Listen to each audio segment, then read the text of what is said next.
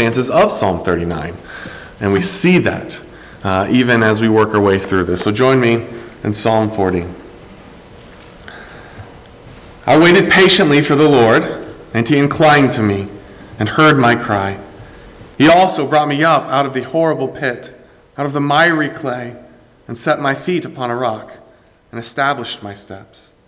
He has put a new song in my mouth, praise to our God. Many will see it and fear, and will trust in the Lord. Blessed is the man who makes the Lord his trust, and does not respect the proud, nor such as turn aside to lies. Many, O Lord my God, are your wonderful works which you have done, and your thoughts toward us cannot be recounted to you in order. If I would declare and speak them, they are more than can be numbered. Sacrifice and offering you did not desire. My ears you have opened. Burnt offering and sin offering you did not require. Then I said, behold, I come. In the scroll of the book it is written of me, I delight to do your will, O my God, and your law is within my heart. I have proclaimed the good news of righteousness in the great assembly. Indeed, I do not restrain my lips. O Lord, you yourself know. I have not hidden your righteousness within my heart. I have declared your faithfulness and your salvation. I have not concealed your loving kindness and your truth from the great assembly. Do not withhold your tender mercies from me, O Lord. Let your loving kindness and your truth continually preserve me. For innumerable evils have surrounded me.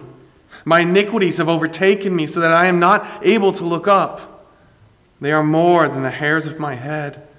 Therefore my heart fails me. Be pleased, O Lord, to deliver me.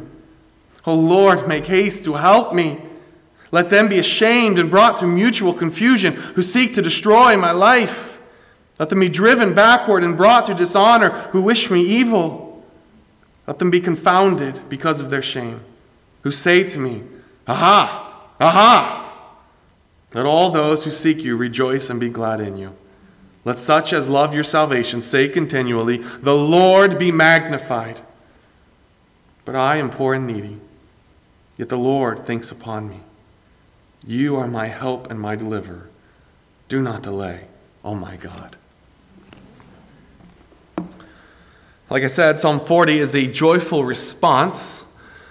And yet, even in that response, you'll notice at the end of that psalm, he kind of returns to I know you delivered me, God, but I still need you.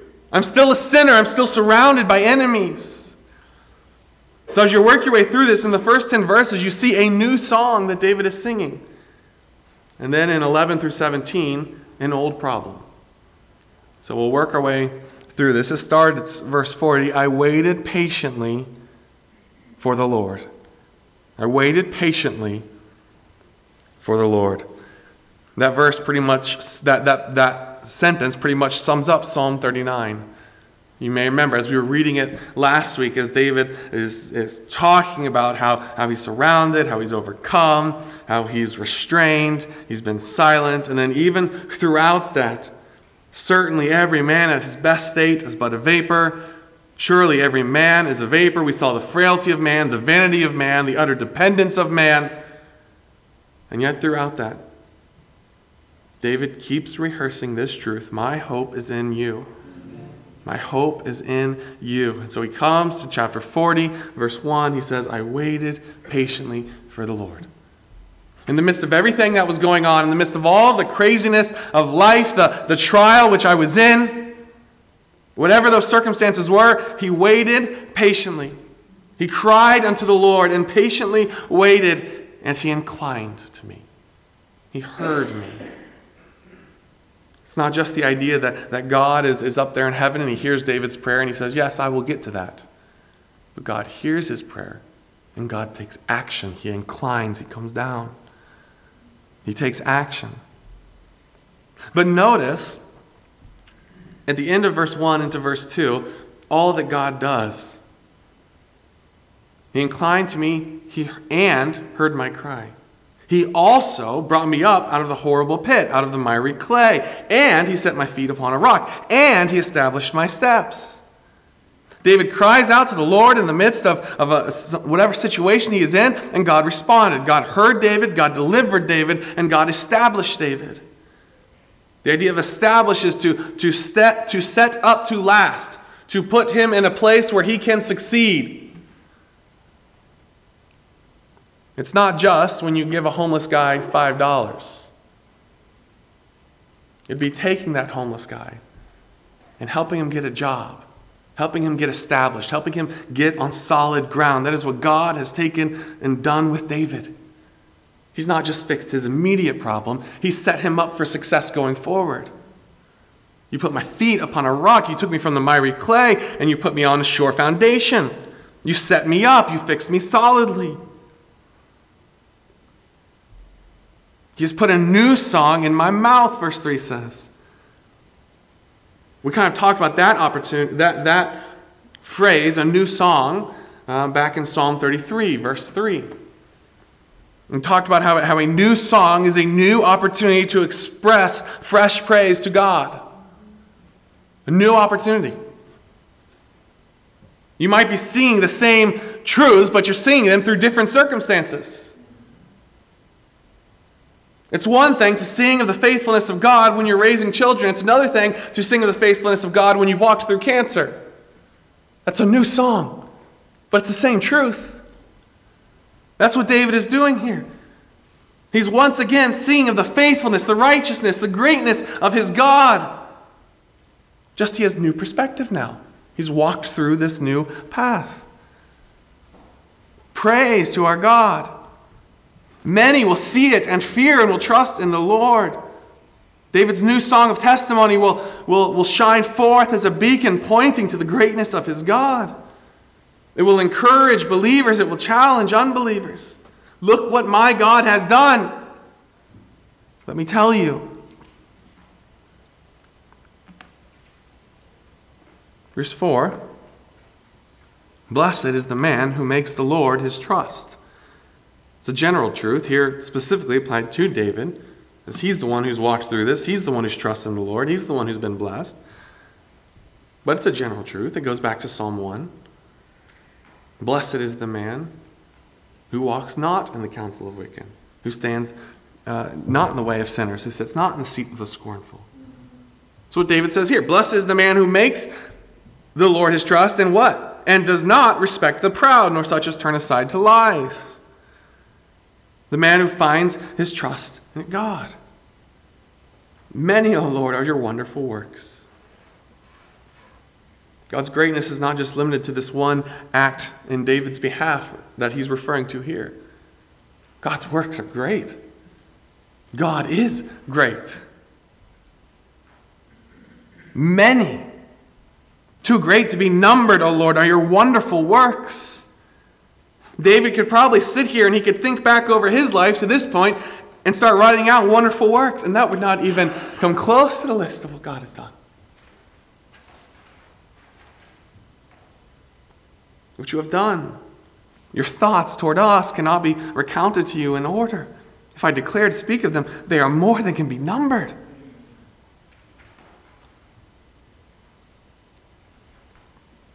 Verse 6 it's kind of an interesting verse. It says, sacrifice and offering you did not desire. My ears you have opened. Or the idea is David is ready to listen. He's ready to obey. Burnt offerings and sin offerings you did not require. David here is not downplaying the importance of sacrifices. He's not saying, I've ignored all that. That doesn't matter. Rather, what he's doing is he's stressing the importance of the heart. Because the right sacrifice with the wrong heart attitude is meaningless. Just a few months ago, we worked our way through Malachi, and we saw that exact truth. God desires not just sacrifice. God desires the right attitude. A sacrifice with no faith is meaningless. The sacrifice is meant to point to something, to illustrate something. And if you miss that, then the sacrifice itself is pointless.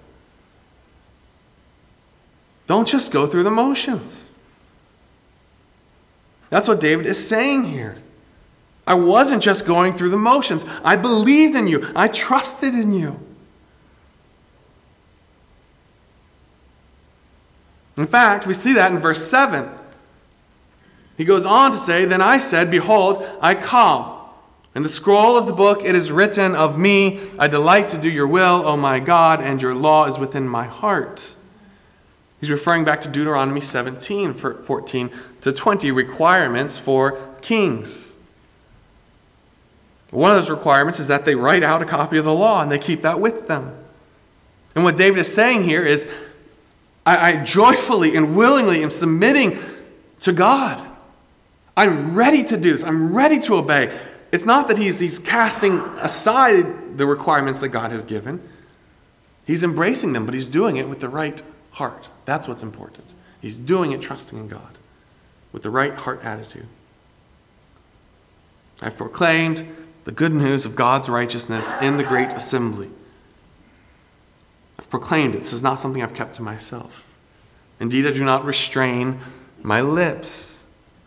O Lord, you know yourself. I have not hidden your righteousness within my heart. I have declared your faithfulness and your salvation. I have not concealed your loving kindness and your truth from the great assembly. David, as the leader of Israel, is proclaiming to them their great God and what he has done. He's taking the lead in that. Look who our God is. Look what he has done.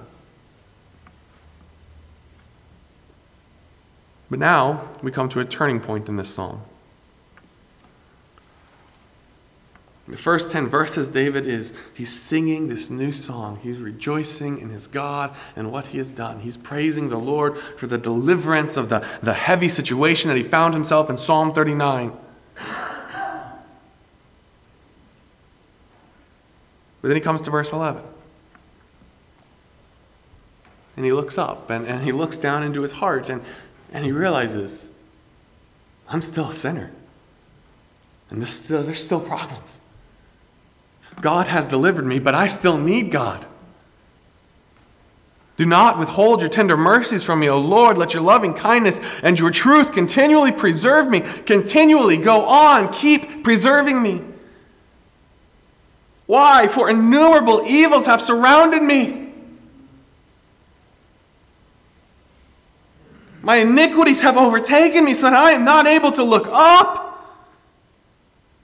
How many of us can identify with that feeling? When you feel so heavy, so sinful, overtaken with sin.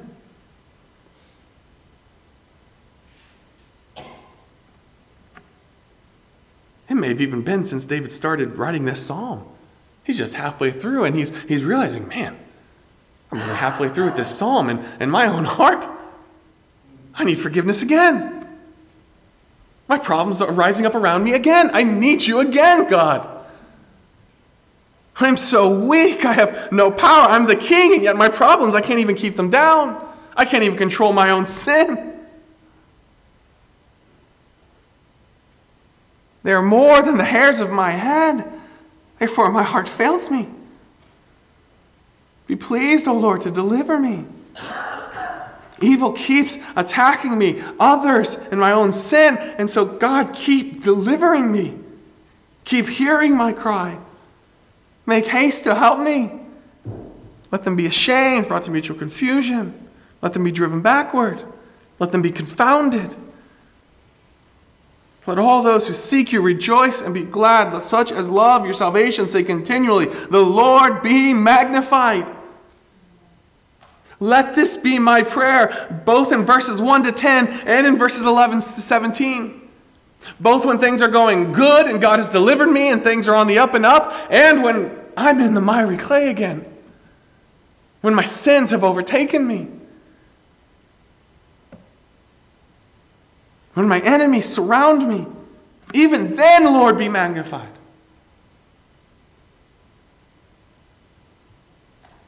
David's desire is to pray this prayer regardless of the circumstances around him.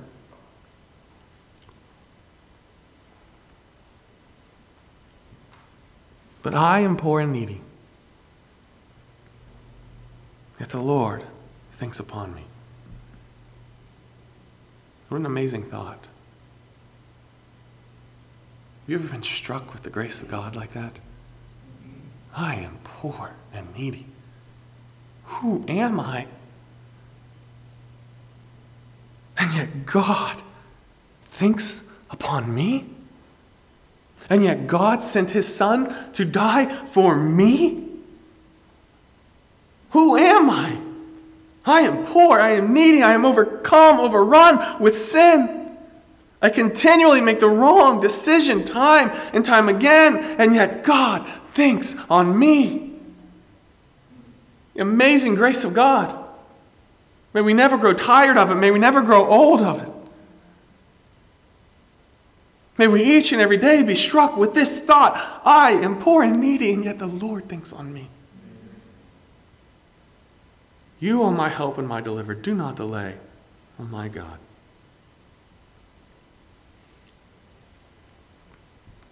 As we come to the end of this psalm, I'm reminded of Philippians 4, where Paul says, rejoice in the Lord always. Again, I say, rejoice. That's what we see David doing here. He's rejoicing in the Lord in the first 10 verses when things are going great. God has delivered me. Life is good. And he's rejoicing in the Lord in verses 11 to 17 when things are not going great. When sin has overtaken him, when his enemies are overrunning and they're rising up again, even then he's rejoicing in the Lord. He rejoices in the Lord in deliverance. He rejoices in the Lord in trial. May we, like David, regardless of circumstances, proclaim the Lord be magnified. May that be our prayer. May that be our desire in whatever our circumstances are. When things are going good, may we rejoice in the Lord.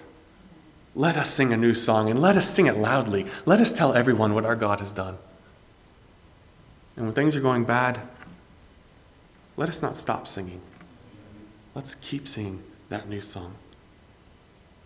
Let's tell people who our God is. You know, this is what I'm going through, and it's hard, and I don't understand it, and it hurts, and I'm scared.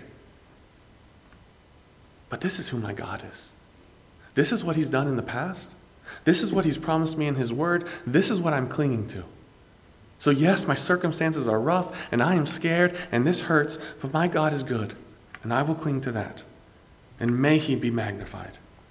May that be our prayer like it is David's here. May we always remember that we are poor and needy. We don't deserve the love of God. We don't deserve the grace of God. Yet God in his grace thinks upon us, loves us, cares for us. So as we go to prayer, as we've been working our way through the Psalms, we try to always take kind of the big idea of the Psalm and then incorporate it into our prayers. And the big idea of this Psalm would come down to the greatness of God, regardless of circumstances. And so as we go to prayer, let us praise our God for who he is. Let us recount what he has done. Let us remember even this week the things that he has done.